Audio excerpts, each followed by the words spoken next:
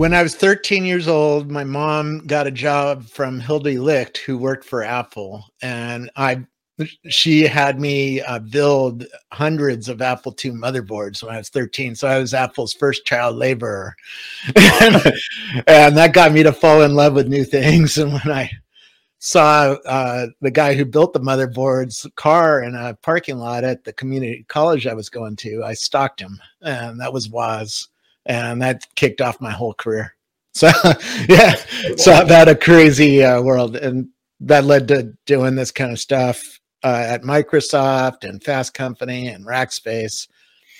And at Microsoft, they let me walk around with a $250 video camera and go into anybody's office I wanted to and ask them what the fuck they were doing. And I did 600 interviews there, from Bill Gates to the janitor.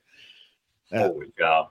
Yeah, that's insane. Do you still talk to Woz, or like what? Oh yeah. Once in a while. It's been a while. I should.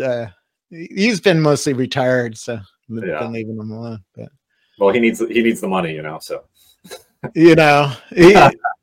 one of my questions about was, we know your successes, but what was your failures? He said, "Oh, all my friends think that spending $200 million on a music festival was a little bit of a failure." Wow. I guess that's what happens when you start Apple. It's like, let's throw a big party and spend $200 million. Oh, yeah. So you worked at Microsoft, and then, Hunter and I know your background, but for the audience, then from there, where things lead you? Well, before I worked at Microsoft, I started a blog because in the 90s, I worked for a computer programming magazine, and I started working in the conference team, working with speakers and setting up the conference and doing all that. And two of them talked me into blogging in 2000. And I didn't know it at the time, but that was really a disruptive technology built on the back of Google. And as Google got more and more important, blogs became more and more important. And then 2 years later, after I started blogging, you started seeing things like TechCrunch and Engadget and Gizmodo and Huffington Post get started. So I had a front row seat on the creation of all these media companies. Right? Yeah, I remember like TechCrunch was the big one back in the day when it I was the first one to link to TechCrunch on my blog. Really? Yeah. Is Michael Arrington's not a part of it anymore, is he? No, but I just talked with him a month ago. He's doing pretty good. So, yeah. He still remembers that because it was important for him to get that kind of, market acceptance. So back then I had the only blog that launched new things, right? For almost a decade, maybe not a decade, but half a decade. I had the blog where startups had to come and get launched, right? Now there's hundreds, or thousands. How long? When was that started? What year? 2000. December 2000. Yeah. And there was only a couple of hundred blogs in total back then, right? Yeah. I didn't even think it was important enough to do a conference session on blogs. Who would have thought? I mean, TechCrunch sold for it was like $100 million or something. 30, but 30, okay. Arrington owned most of the equity, so he made pretty good. He made out pretty well. He didn't take any venture capital or anything. So awesome. Yeah. Yeah, the world has changed now. Now 30 is like, what? Probably get 300 now. But yeah, right. That's nothing. So the new craze obviously is AI. AI is coming into everything. AI has an application in everything. Everything. What's the big appeal with AI right now? I have a list on X.com, 3,300 startups, companies that are in the AI space. That shows you something's going on. Right. And these companies are doing all sorts of different things. I mean, the big sexy ones are like OpenAI that, has Chat GPT, but there's 3,200 others that are doing all sorts of things, from running factory floors to helping retail stores to helping people with their finances to all sorts of different things. Right. It's real interesting to go through that list and look at what's going down, because these startups didn't exist a year ago. So you say something's going on. What is it that's going on? The world of AI is the technology is advancing at a very fast rate. We're in an exponentially growing world, and that's causing a lot of companies to be formed and a lot of activity and a lot of change for human beings. Have you stumbled across any of these companies or projects that you'd say is your favorite, or that you thought was just super cool or interesting? I'm using one right now called Rewind. It's listening to our conversation and it's writing show notes for me, and I can talk to it and it can write things. It's watching everything I do and everything I say on my computer, and it's helping me over time. Right. And it just came out yesterday for Windows. It started on the Mac. So yeah, that's a fun one. But the big sexy ones that if you haven't tried ChatGPT 4 yet and you're not paying your $20, shame on you, right? That's the big mama. That's the one that's disrupting Google, disrupting all sorts of companies. And it has a large language model underneath it, right? Up on the cloud, there's a large language model that you're talking to. And this is a very crazy new technology. Siri was launched on my show, and that was the first consumer app. And these people are AI pioneers now, the 3 founders of Siri. I just interviewed them on stage, and they said they were all shocked by GPT-4, right? That it did so many things well that were very hard for Siri's original technology to do. Yeah, Siri seems like ancient now compared to ChatGPT. It's crazy. And Amazon just this morning announced a new Alexa that's a large language model driven. So we're going to get a better Alexa soon. And Apple's working on a large language model driven system for a replacement for Siri. And we'll see when that comes out. Probably 2 years, because Apple always comes late and always does it better than anybody else, right? Yeah. And they don't like talking about AI either for some reason. I mean, there's reasons, but because they're not ready yet. Yeah. They're trying to keep it muted. Like, don't pay attention to those open AI people. They, you know, wait for us to learn all their mistakes and do it right. You know. Gotcha. Yeah. Like, it's funny because it seems like all these companies, like you mentioned, there's a ton of companies that are startups out there that are around the AI space, but almost all of them, and correct me if I'm wrong, are based off of the OpenAI API, right? Or is that incorrect? A lot of them are using OpenAI as their backend, as their large language model that they talk to. You know, large language model is great for a whole lot of work, right? Because it understands language. Right. So you pass it a page of text and it ingests it, and now you can talk to it about that page of text, right? Or shrink it, or enlarge it, or break it up into different sections. I mean, there's a lot of things you can do with a large language model once you have a large language model. But there's a whole raft of companies that are using that as the back end for their project. Like I have a psychiatrist I worked with called the Palo Alto Clinic is the tool, and they built a tool to listen to psychiatry therapy sessions and write highly detailed scientific notes. And it uses ChatGPT as the backend. At least right now, they're looking at getting their own large language model for privacy reasons and other reasons. They're looking at different ways, because Facebook or Meta has the Llama open source models, which you can download and use on your local machine. We should talk about how magical that is, by the way. And then we're all trying to figure it out, and the developers are all trying to figure it out. They're at hackathons like every weekend, using new tools, using new services, using new large language models, and testing them out and seeing what they do well and what they don't do well, and building systems that fix some of the mistakes. Right. One of the funnest things I've done so far is just go on Hugging Face, and there's other sites out there too now that aren't as technical as Hugging Face, but like you can go on there and you can check out any kind of LLM. Like if you want to chat with Llama 2 or anything like Orca or any of these models, you can chat with them right now. A lot of people don't know that, but it's fun. You know, you got to be a little bit technical to figure it out, but it's not too hard. So no, lot of them out there. The large language model, I mean, this is a new machine for human beings that has it's a machine that has 1 trillion knobs. It's a very complex new machine. And you turn the knobs by talking language to it, you know, English, Japanese, German, whatever language you like to speak. You talk to it and it turns those knobs, and then it can output a college essay on some topic, right? It's crazy how that works. Yeah. But these large language models, what they did was ingest basically all of human knowledge, right? At least all of Wikipedia, and ran it through 10,000 NVIDIA cards to compress all that down into this large language model that can fit on your Macintosh or on your phone now. If you have a large language model that works on a phone, it works without being connected. So you can talk to it about anything in human history, right?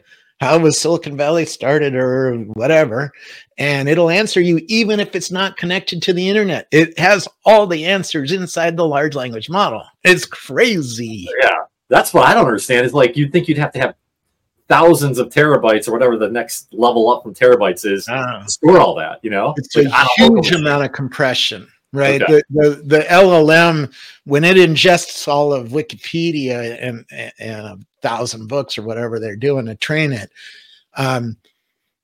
it compresses it down.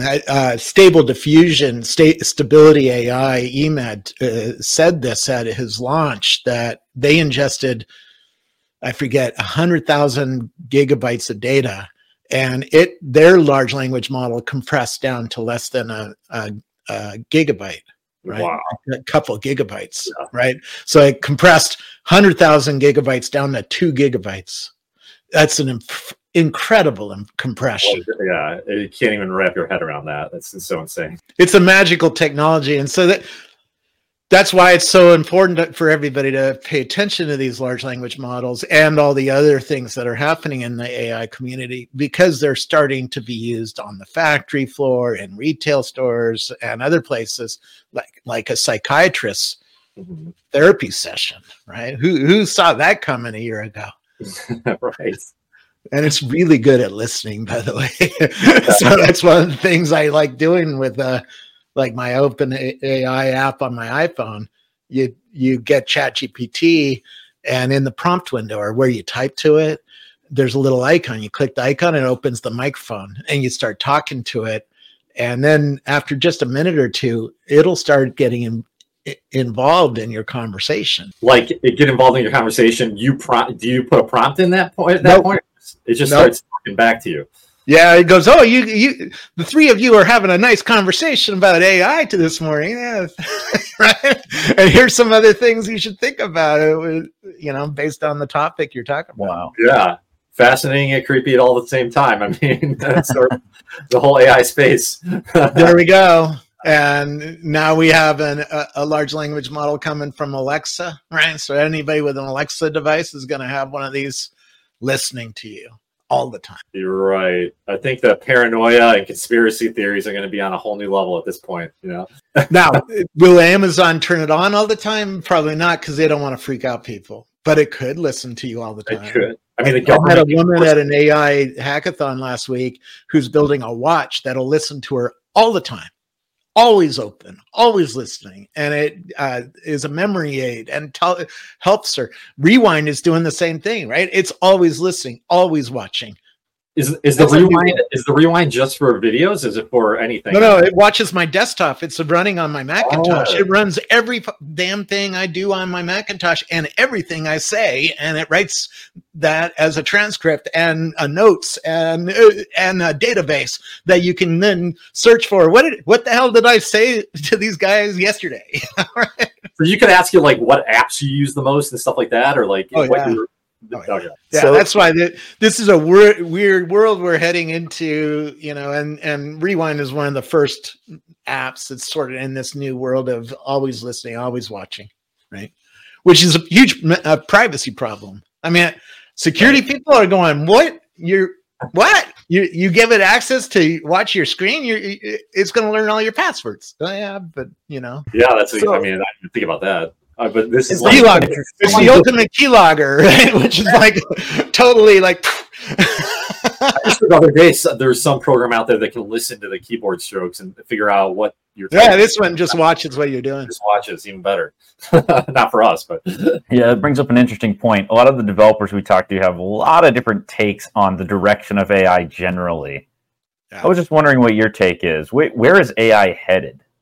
Is it headed towards more of this like character interaction? Is it taking away mundane tasks? Where are we headed? We're heading into a world of augmented reality. In 5 years, you're going to be wearing a pair of glasses, whether they're from Apple or Snap. I really don't care.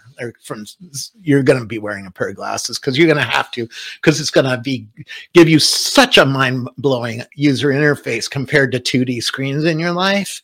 You're going to go to the Apple store and try them out and go, oh shit, right? I've seen the prototypes of the glasses. It's insane.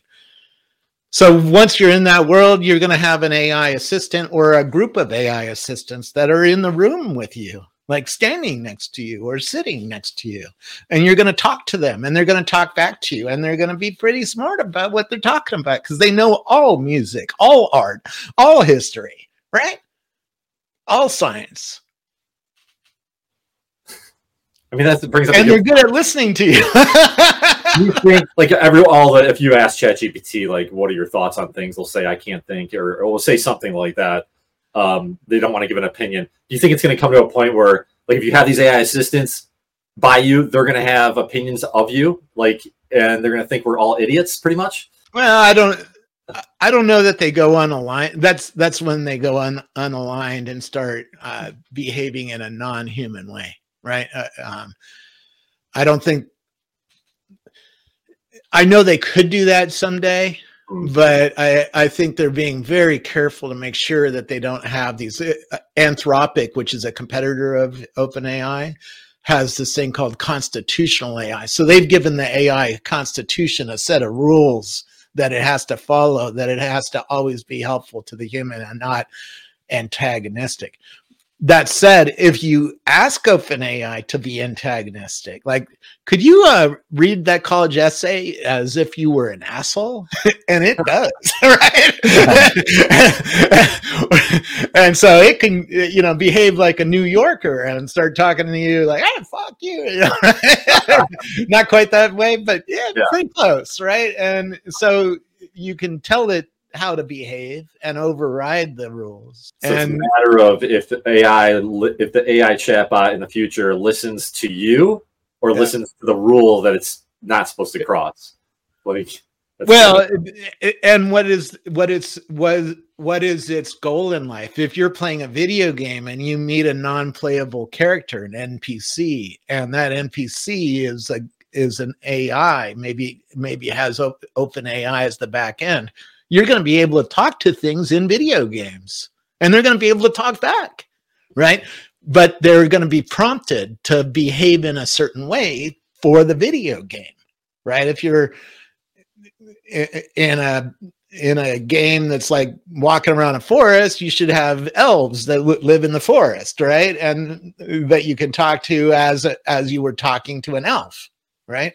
And they'll teach that with a bunch of prompts and a database of information for OpenAI's backend to start talking to you as an elf. And by the way, this is coming. The video game industry is all over this.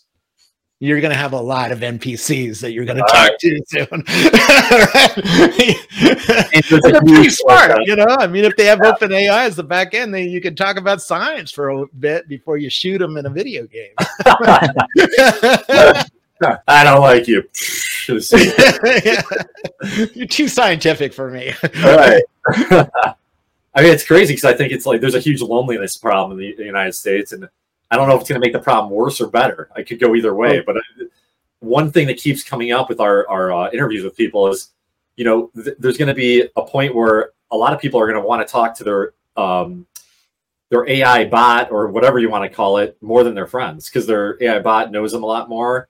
Knows all the music. Yeah, you don't know all the music in the world. You can't tell me anything about Buddy Guy, probably. Yeah. Right? No. AI can. Right? So if I'm listening to Buddy Guy, you can talk to your AI. Hey, who's playing right now? That's cool music. Can you tell me about the guitarist that's playing right now? Right, and it will, and it's good. It's going to be a weird next 5 years. I think good and bad, but it's going to be cool. Next 5 months. What are you talking? I mean, 2 bombs just fell this morning, right? Alexa and Dolly 3 just got announced this morning. We don't have to go very far before the things get weird. Right. Tomorrow, you mean? It's getting weird. Already it's getting weird. Yes. Well, Robert, like you have do you live in San Francisco or Silicon Valley area, or where are you living? Yeah, now? in South San Jose. Yeah. Okay. So you've got such a huge history with tech, and you know a lot of people out there. Are there any inside things that you see that not the everyday person that likes AI or is interested in AI knows about right now that at least you can reveal, maybe just through your talks with people that are in AI or companies that you've seen that are starting up right now? The big thing is integration. So even if you hate AI, you can't escape it. Google's building it into Gmail and Calendar and Docs, right? So if you use Google products, you're going to get AI soon. If not already, I just got it last week integrated. Right. Microsoft is integrating OpenAI into all of its products. So if you use Dynamics or SQL Server or Exchange or any of their tools or services, you're going to get OpenAI as part of the product. So you can talk to PowerPoint and say, hey, PowerPoint, create me a slide deck, and it will. Boop, boop, boop, boop. Right. And now it has an art engine that's coming. So it'll actually create your backgrounds for you and other things as part of the slide deck. It'll do it all automatically. Right. Yeah. And you'll get that and you won't really think about it too much. It'll be like, oh, this is just a nicer PowerPoint. Right. So is it, you see it like it's taking out the technical aspect of people, like the pain, like creating an image for a thumbnail for a YouTube video is kind of a pain in the butt. All that sort is going to go away. You think like stuff like that be a lot easier. Certainly be assisted, right? Because it can. I mean, I don't know if you use Discord yet. Descript, I'm sorry, new video editing tool. I'm doing these. I haven't used it, but I should because. If we did this call on Descript, each of the videos is a separate object that you can re-edit later and decide, I don't want to see his face because he picked his nose or whatever, right? Later in editing. And it also builds an audio transcript, and you edit the videos by clicking on the audio transcript and copying and pasting or cutting it, right? It's fucking insane what's about to happen to video creation tools because of systems like this. Right. Yeah, it's a huge pain point. Like right now, we're using somebody like on Upwork to edit our videos, and they do a pretty good job. But like with Descript, it's text to video, right? Like you can just no. Descript, you put video like what we're doing here into Descript. It builds a text transcript automatically. The AI watches all the videos, builds a text transcript, and then you can. If I say for instance, you can cut that out of the video, and it by cutting the text out, it takes the video out, right? Yeah, that's incredible. Insane, right? And then it has a separate AI. So let's say I had a noisy fan or something, or a jet goes by, and you hear that. They have an audio tool that gets rid of all that. Right. Okay. So it makes your audio much better. Then they have another one, another tool to do other things. Right. And that's just one tool. There's 3,200 other tools to get. So, that's the hard thing is staying on top of everything. Tell me about it. More. Yeah. I can't. I've only used a dozen of these tools so far, and I built the list. So there's too many to try. Yeah. 100%. So you have a book out. It's augmented reality, or how augmented reality and artificial intelligence change everything. Yeah, right. On spatial computing. So you mentioned augmented reality earlier with the glasses and stuff. Yeah. There it is. So you mentioned augmented reality earlier and artificial intelligence. Can you just tell us a little bit about that? A little bit more, because augmented reality, we see some of that happening with different projects in applications, but can you just talk about that for a second? The glasses first of all, the Apple headset that's coming, the Vision Pro, that's a spatial computer. I wrote a book where we talk about spatial computing in the whole book. This is 3 years old now. right? You're way ahead of the game. I mean, we're 3 years. Irina and I are 3 years ahead of Apple, which is sort of unfair because Apple's been investing in this for a decade, and they finally are shipping their first product, right? So that's how long it takes these big companies from going from an idea on a whiteboard with Steve Jobs to shipping a product in a retail store, right? It takes that long for the price to come down, for the things to get smaller, for the design and get all good enough. And in the headset is an M2 processor. So the M2 processor is magical because 21% of that processor is AI. It's an AI inferencing system as only 1/4 of the chip. So cut out like a piece of the chip that is doing the AI inferencing. That's a huge amount of AI inferencing. That's more AI inferencing, people tell me, than a NVIDIA 3080 card. Now, NVIDIA cards are needed for building the models, but I'm talking about runtime, running the LLM on your head, right? That requires a lot of hardware. So Apple is bringing that hardware first in the Vision Pro next year, right? So there's already a lot of AI hardware on the head that's driving the two displays in front of you, right? So now we can start thinking about, well, what does that mean as the AI gets better and better and better over time? Because there's an M3 chip coming, which has a lot more GPU. The new phone just shipped that has a lot more GPU, right? It's going to drive glasses soon. Well, why do we need to drive glasses? Because you get a huge virtual monitor in front of you. So instead of just looking at you on a small little display, I get to see you on a big IMAX theater display, right? That's wrapped all the way around me. That's the first thing to get the Vision Pro for, is watching movies. It's better than your TV at home. Way better. It's not even close, right? Because you get a big freaking virtualized IMAX theater in your house on your head, right?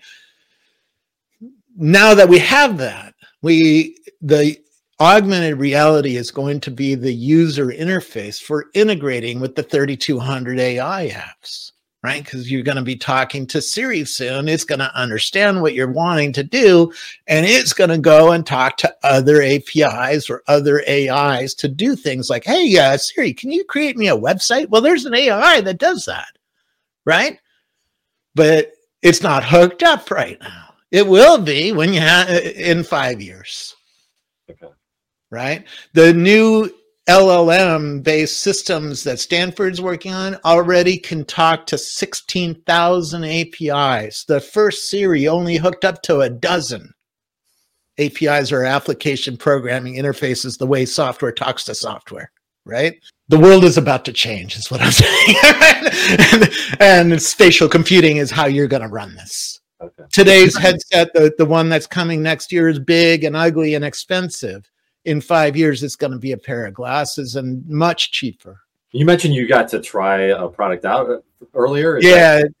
I've been covering augmented reality for a long time. So Lockheed Martin came to my house and showed me their optics. Loomis came to my house and showed me their optics. They're from Israel. So I've seen the projectors and the waveguides and the way you're going to do this for a long time. And they're finally getting small enough and then good enough for consumers and cheap enough for consumers, right? Because Loomis, for instance, made the augmented reality system for the F-35 fighter jet pilots to wear. That cost $1 million. Well, consumers don't have $1 million to spend on some toy, right? So some consumer electronics gadget. That's starting to come down less than $4,000. In 5 years, it'll be less than $1,000 and way more capable and way lighter weight and way smaller than it is today. So that's why I know in the next 5 years, all of this stuff is going to start coming, right? I call it Metaverse 2.0. I've been retweeting hundreds of items with the words Metaverse 2.0 on x.com. So you can search for Metaverse 2.0 in quotes and find them all. You're seeing a huge industry of people who are innovating in 3D worlds that are coming to these glasses. Is it going to be, is it going to replace phones, you think? Yes, because the user interface is way fucking better. Yeah. phone is only this big, right? Yeah. I just told you about a screen that goes all the way around you. Why would you look at a phone once you have a pair of glasses that does that? You're not. Yeah. Now, for a while, you're going to need the phone in your pocket or on your desk in front of you to run the glasses. So the phone's not going away fast. Mm-hmm. But a decade from now, yeah. And by the way, Mark Zuckerberg has a problem. He doesn't have a phone. So if he wants to build glasses, he has to do everything on the glasses. That's why he's spending tens of billions of dollars in the glasses. Okay. Right? Meta every quarter is spending billions of dollars, and it's all for custom silicon so that he can build a pair of glasses that's lightweight. The problem with Zuckerberg's glasses is he can't do AI on your head because he doesn't have the AI computer to go on your head yet. Gotcha. He's going to do all the AI inferencing in the cloud, which brings a whole lot of privacy problems and latency problems and reliability problems that Apple's going to be the one for a long time, for a while. Yeah, it's interesting. One of the things I remember Sam Altman saying, and this is sort of relative to what we're talking about, is someone interviewed him once and they said, "Hey, if we want to compete with you guys in the LLM space, how do we do it?" I think he was talking in India. And he's like, "You can't." He's like, "You could start right now and I'd give you 100 years head start and I'd still beat you." Like, because they're so far ahead of things in terms of the computing power and all the chips that they've gotten to buy the NVIDIA cards. Even if you're a billionaire, you can't buy the NVIDIA cards. There's a 70-month waiting period for these things right now, right? For the H100 cards that cost $40,000 that go into a data center. So you have to wait in line to get your H100 cards to build the models to compete with OpenAI. OpenAI already has their NVIDIA cards. Yeah. It's a huge advantage. It just seems like, it sounds like it's going to come down to like 3 or 4 big companies in the AI space. Like OpenAI, Apple, maybe. Yeah, for the big sexy stuff, probably. Okay. But there's 3,200 companies that are on my list. So there's other things to do rather than just large language model trying to, compete with Google. Right? Okay. And you say your list, that's a list that you compiled for. It's a public list on my Twitter X account. I build lists, and there's one there called AI companies that has 3,350 as of this morning. Companies, all in AI. Yeah, that's crazy. What about the VC funding? Is that still strong out there? Because the economy's sort of in a weird place right now. If you have a hot new AI company, you can get funded in 20 minutes, right? And the problem is you got to have the NVIDIA cards, you got to have the smart people, which is really hard to hire and convince, right? And then you have to go and do the pitch deck. Yes, they're still happening. AI is still hot. It's still getting funded. The rest of the industry is not. If you go to Y Combinator, just last week, they had a big demo day of their latest cohort, 100 companies or something like that. Almost all of them were AI companies. That's the largest VC in the world. So that's a good signal. If the largest VC in the world is only funding AI companies, that's also how everybody else who's a VC is funding companies. By the way, I have a Twitter list of VCs. There's 1,200 VCs that I have on a separate list. All right. So I follow everybody in this world. We just need 1,000 ideas for AI, and we can put the two together and make some money here. Either that, or pick one of the 3,200 companies that has a good idea, but then compete with them and do it better. Right? Google was not the first search engine; it was the 17th search engine. It just did it better. Right. Right. I mean, but that requires having some human talent, which I don't have. Come on. That's why I do these shows. I can talk and I can build lists. Programming is a whole different world, but that seems like even programming is going to change drastically. I do front end development. It's not as intense as doing like some back end programming, but like the first time I saw an output from ChatGPT to build a simple website, it was like, I was blown away. I mean, you can use that word. That word's so overused, but it's crazy. I really think that like the code is going to be like, it's going to change everything. Like the developers are going to sort of be more managers of the AI to write code for them. But we'll see. So right now, The programmers who I talked to say it's speeding them up by about half. So if it took a month to write the program, now it takes 2 weeks because AI is writing a lot of the code and helping them out and showing them a different way. But it still does generate pretty shitty code a lot of times, a lot of bugs, right? And a lot of things that don't work. So now you have to be sort of talented at figuring out what it did right and what it did wrong, and taking what it did right and then rewriting what it did wrong. Or asking it again, hey, please fix the errors in this line. You put a bug in this line, you know. Yeah, it's frustrating. I run into this problem with ChatGPT all the time. I want it to write like summaries of things. I'll say keep it to 30 words, and it's like playing with you sometimes. Sometimes I'll be like, we'll spit out 32 words. You'll be like, no, bastard, freaking write it again, and then I'll write it like with 33 words, or like it doesn't listen to constraints well at all. But it would get. I mean, that stuff's going to get better, no problem. It's improving every day. Sometimes multiple times a day. Right? Little improvements, but it's improving over time. You can see a trend line of it's better today than it was a month ago. How much better? Quite a bit better. So you can start plotting out a line and go, okay, and in 2 or 3 years, it's going to be pretty damn good at writing code. And that's when the world really starts changing. So, Robert, I wanted to ask you, everybody talks about AI can do this, AI can do that. Is there anything that you see that AI can't do, or that it won't be able to do for a long time, at least? Ooh, that's a different question, because that's hard to answer, because that's not fun. we're seeing so many breakthroughs in AI every month, literally, that it's hard to predict, what it won't do in 5 years. I assume it'll do almost everything. But as of today, it's September 2023. It still hallucinates a lot, right? I went to an Austin restaurant in Austin, Texas, and I used ChatGPT, and I was like, what should I eat at this restaurant? And it gave me 6 items, and 4 were amazing. I had them all, and they were really good advice. 2 were never on the menu. It just made them up, right? It confabulated them, because that's what it doesn't really know anything, right? It only knows how to pick the next token, the next word, basically, right? It's just the technology is so amazing at doing that it fools you into thinking it knows how to write a college essay on a topic or tell you what to eat at a restaurant, right? And it does sort of do that pretty well, but every once in a while it sticks an error in there, and that's something you have to validate for. If you're gonna use ChatGPT to write your college essays, first rule is you got to check every fact, right? You got to validate everything. Otherwise, you're going to turn in a paper with some errors, and your teacher's going to go, "Oh, you used ChatGPT for this, didn't you? Get an F." Right?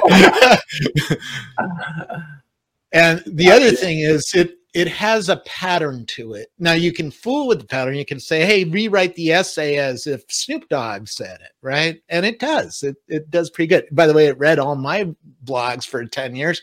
So you can ask it to talk like Robert Scoble does. And it does, sort of. But it still has a pattern to it. It's not exact. It's not perfect. And it's not human. It doesn't have human emotion to it.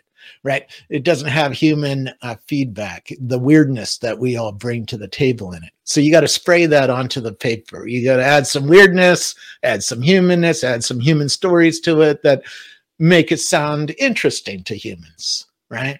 The AI isn't always there. So got to do 2 things: fact check and add some human. By the way, this comes straight out of, I interviewed the founder of AIMI. It's a generative music company, one of those 3,200 companies. And he said that when they're testing out music that was just done by AI, it doesn't test very well. It's cold. People will go, it's sort of, it's good enough for playing in an elevator, but it's not. It doesn't get me excited like listening to Led Zeppelin, some music. If you put a little human performance into the music, it tests way better, right? And by the way, the AI, if you're a singer in generative music and you lay down a little bit of singing track, it can put everything else around you. right? It can build a whole band around you. So it makes you sound like you have a great band behind you. No, all you did was sing into a microphone, right? That's fascinating. So I've been thinking about that a lot recently. Like the next decade of music, I don't know. I feel like a majority of the top hits are going to be AI produced without any singer. AI produced everything. A decade's a long time. Okay. And then, I mean, I just interviewed him, and he said, "No, right now you got to add some human emotion." Okay. He said, by the way, it doesn't need to be the singing. That you could let the computer do the singing, but maybe you have to record a saxophone track or a drum track. Okay. You have to add some human emotion to the song. Then it can build everything else and do that, and that's pretty good. And you're seeing the music industry do that, right? They're singing into a microphone and having the AI create the beats and the trumpet and the guitar, right? And you don't need to do any of that. You just need to sing into the microphone. So it seems like it's going to be a matter of they're going to do testing on humans to how we respond to music and sort of take that knowledge, plug it into their AI, and sort of optimize the song to please us because they know what we like. I don't. That's just my thought on it. But does that win American Idol? No, I don't. We might get on the top 10 chart of music. Like, I don't know. There's a whole lot of music that like doctors' offices play, right? You know, or spa. You go into a spa. There's some meditation music. I have a whole bunch of playlists on meditation music, right? The computer can do that kind of music pretty well because you're not listening to that music for human performance. Right, for emotion. Gotcha. Right? It's sort of just there. It's dance music. In a way. It can lay down a mean beat track, man. If all you want is some house music playing in the background, you know, with a beat track, boom, dig, boom, right? You know, you can do that with AI. Right. I've got a 2-year-old daughter, so I'll test it out on her. She likes to dance, so I'll get some mean AI beat tracks for her. Yeah, baby. She'll definitely do that. All right. Yeah, that company is really. What is it again? That sounds fascinating. AIMI. There's a whole group of them. There's a little community of people who are building these generative AI music companies. You're seeing a whole bunch of stuff. I actually I interviewed one of the first people who did this generative AI music 4 years ago, something like that now. And I told him the same thing. I was like, this stuff sounds like shit, man. It's not going to win American Idol. He goes, oh, you're looking at it wrong. There's going to be people who go to concerts just to hear AI generated music. Yeah. They're still going to go to the human ones too, because human music is fun, but there's a whole field now of this AI music. And he has a point. It's getting to in 4 years, it went from really shitty music to now at least it's a good beat track, and I can dance to it. So what's it going to be like in 4 years? Yeah, you're probably right. That AI might be in the top 10. I see. Like, I don't even think it's going to matter. It's going to be like, if there's a song that's catchy that people love, like why would you care if it's AI or not? Like, but you're also leaving out what's about to come, which is the metaverse, the augmented reality. If I'm going to build you a castle in the metaverse, right, with 100 rooms, where do I get the music for that? Like, each room should have its own music. Yeah, right now you're screwed, right? Like, you have to pay for it. Yeah, because you got to pay for it. They don't let you do it, right? Because they want you to go to Apple Music or Spotify and pay for it. Mm-hmm. That's a place where generative music might really do amazingly and provide a new kind of a music experience that humans can't do. Like every voxel around you, everything around you can have its own music note on it. So you waving your hand could generate a new kind of instrument. Wow, my mind's just expanding here. Right. Or a sound field that you walk through in your living room. Skrillex put down sound in your living room everywhere. And as you walk around, the sound is changing. Right. It's almost like the traditional music right now is one song, but in the future, it could be just multiple thousands of different songs. Or customized to what you like. Different. All right. All right, so let's talk about spatial audio right now, right? Dolby Atmos. I'm the largest collector of Dolby Atmos music in the world. If anybody wants my music playlist, they're open in public on Apple Music. Dolby Atmos works by laying the music out around you. The computer gets a metadata field, right?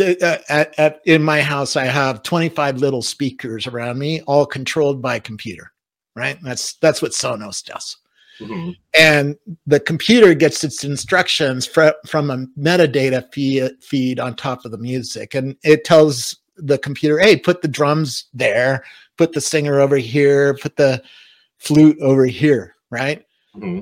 The problem is it's all laid out around you.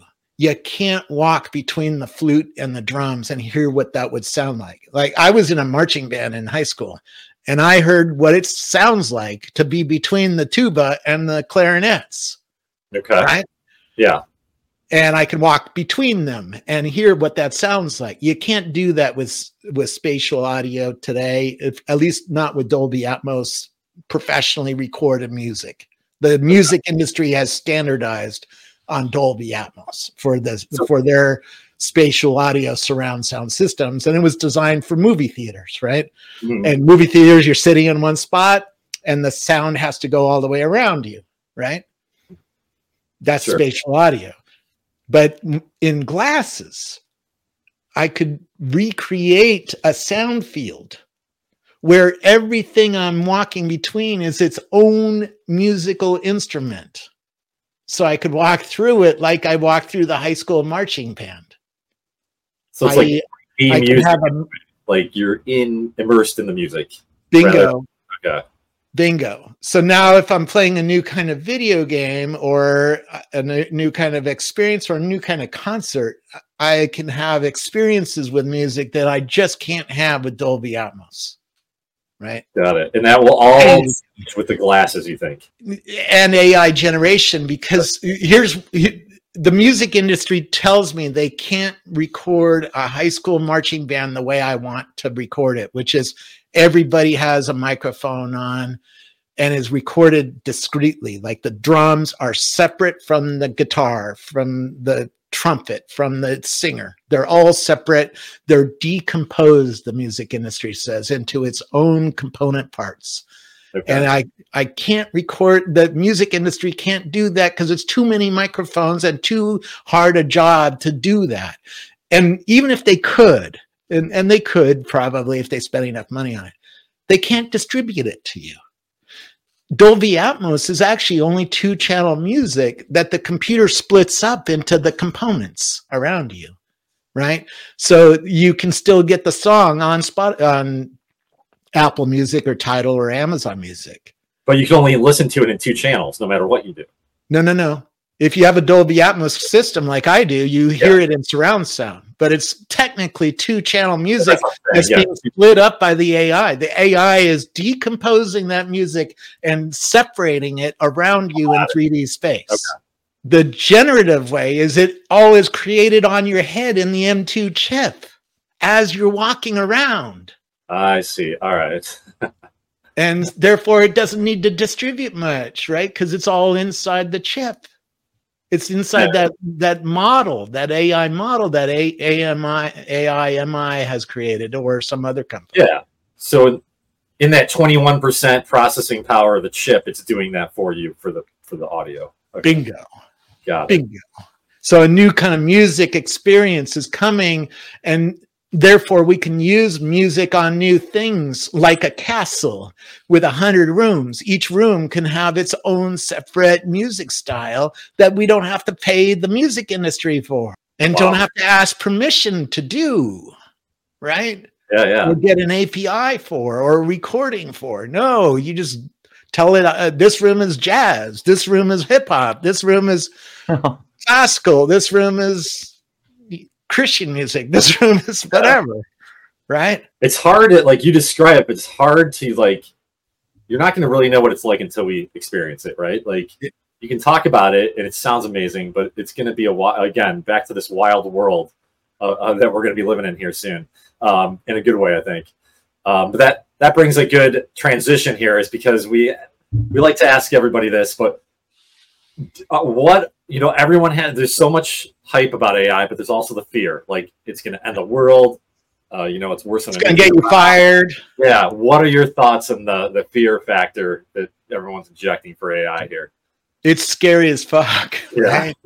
It's coming up. It listens to you. That's scary. It comes after jobs. That's scary. It could increase the wealth inequality problem because Elon Musk soon is going to own everything.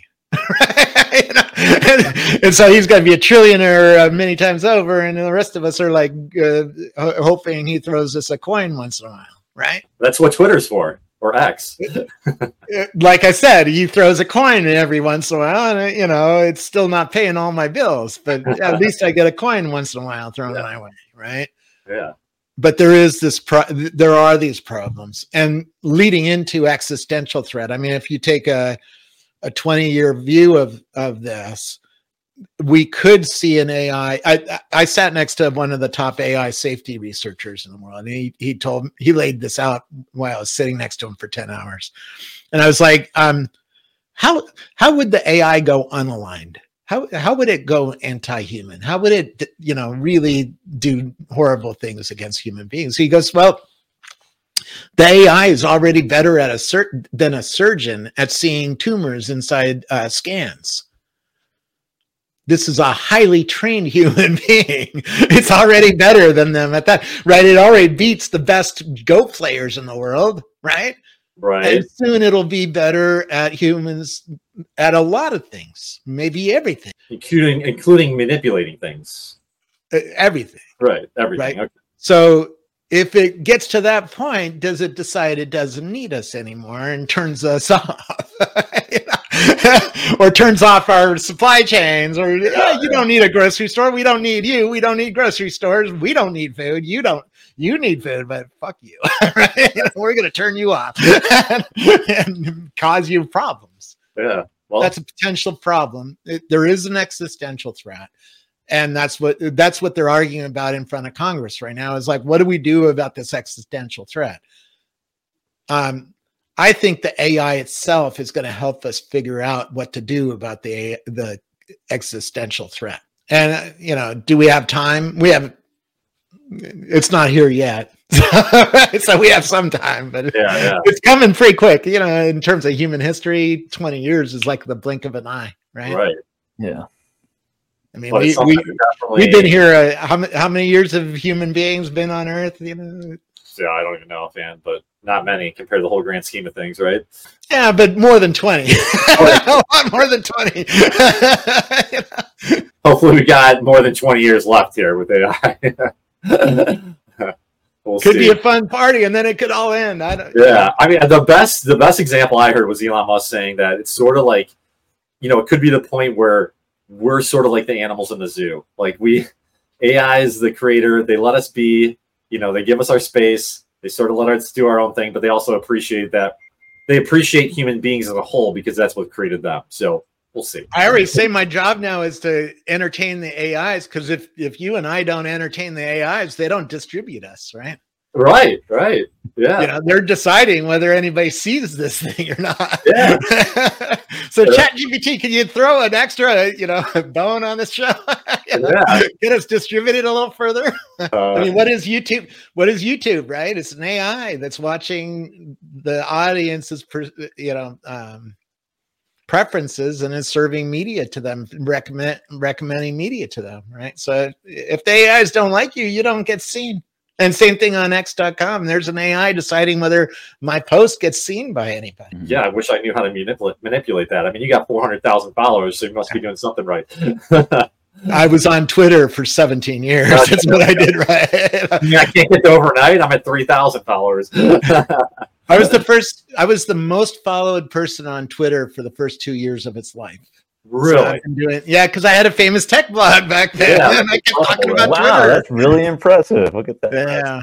That's the way to get followers, to be early. But now if you want followers, you got to entertain the AIs. If the AIs aren't happy with you, you're not getting seen. We need a startup around that, how to make the AIs happy. And it changes. Yeah. Right. If you figure out the algorithm today, tomorrow it could all change. It really could. Yeah. I mean, you tweeted about something yesterday. It's like, and I'm guilty of this, is, there's like engagement farming on Twitter because everyone wants to get more followers. And it's hard to make a regular informative tweet on Twitter without giving it some spin, like a clickbait spin, because that's what the algorithm likes and that's what the AI likes, So hopefully it doesn't get worse than it is now. I try to base all my tweets in facts, but just put a little spin on it. But it's getting kind of out of control. Totally out of control. Yeah. On the other hand, my feed is getting better and better. So it's doing a better and better job over time of picking good things to distribute, right? So if you do too much engagement farming, i.e. being sensationalistic, to get an audience to see you, the AI is going to turn you off because you're not high quality for the service, right? Your content isn't good for the users of that service. So they're going to not distribute you if you keep using those techniques too much. That's a good point. Yeah. It's just a matter. I think everybody wants to grow so fast, and it just takes time. Like, you're a perfect example, 17 years. Like, you got to stick with it over time and you'll get there. It's just not going to happen overnight. So, well, some people do have overnight successes, and are really good at keeping those AIs happy. They're good at creating content. If you're good at creating content, the AIs will smile upon you and hand you a lot of traffic. Right? All right.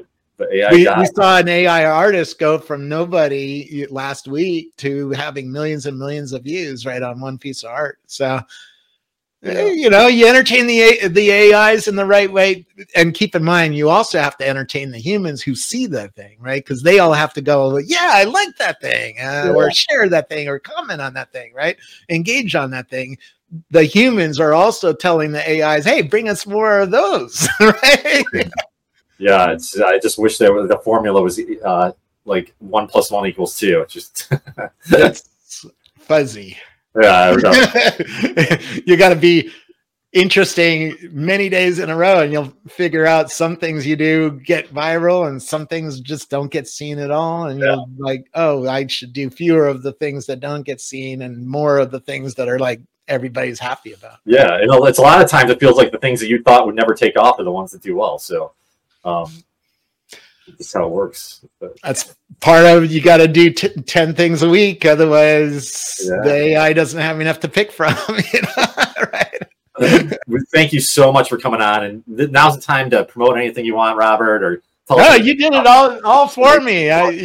You heard about my list, my books, my show is coming up in October. So what's the show again?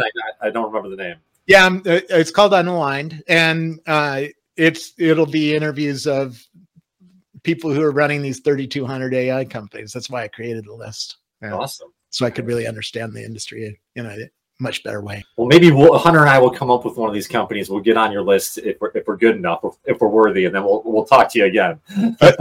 Either that, or you'll get into Y Combinator, get funded, and I'll never hear about you again. I'll add you to the list, and you'll be another one of those 3,200, 3,300 companies, right? All right. That'd be, either way. Your Twitter's very engaging, so be sure to follow Robert Scoble's Twitter. Very engaging, constantly tweeting. I don't know if the milliscoble's still a thing, but constantly tweeting. Some great content to follow for sure. Ryan and I both. Somebody in the early days of Twitter, somebody came up with this milliscoble thing. What was that? It was like how many? Yeah, so milliscoble. I did look into it. So at that time, it was in 2008. You were tweeting an average of 21.21 tweets per day. Yeah. So they came up with this milliscobal, which is 0.02121 tweets. It was to 2 decimal places, and then they would put someone's like meter of like how much they tweeted compared to the milliscobal unit. Yeah. And so you were a standard unit of Twitter. Yeah, that's pretty awesome. Yeah, that's. I mean, cool. We took an hour out of your day. You got to make up the tweets now, Robert. One thing I'm doing is splitting up. If I find somebody that's that noisy, I'll build a list around them, right, so that they can have their whole column to themselves and get them out of my main feed. If they're too noisy, you start muting them and stuff like that. That's not good. Unmute me, please. Everybody's muted me because I tweet too much. Yeah, but your content's great. Your content's great. So, if you're interested in AI, follow Robert Scoble, and then follow Fry AI. Go to fry-ai.com for Ryan and I's weekday newsletter. Monday through Friday, we have 3 stories, which are the most interesting stories of the day about AI. There's a lot of stories to pick from, so we pick the 3 that we think are the most interesting stories of the day, or the most prevalent stories of the day. And then we also include some new AI tools in there for you. And then on Sundays, we do a deep dive article into a very cool innovation in AI. Well, it's good I was on today because, damn, it was a huge news day already this morning. And shit, it's just 1:00 in the afternoon. We have a good chunk of day to left.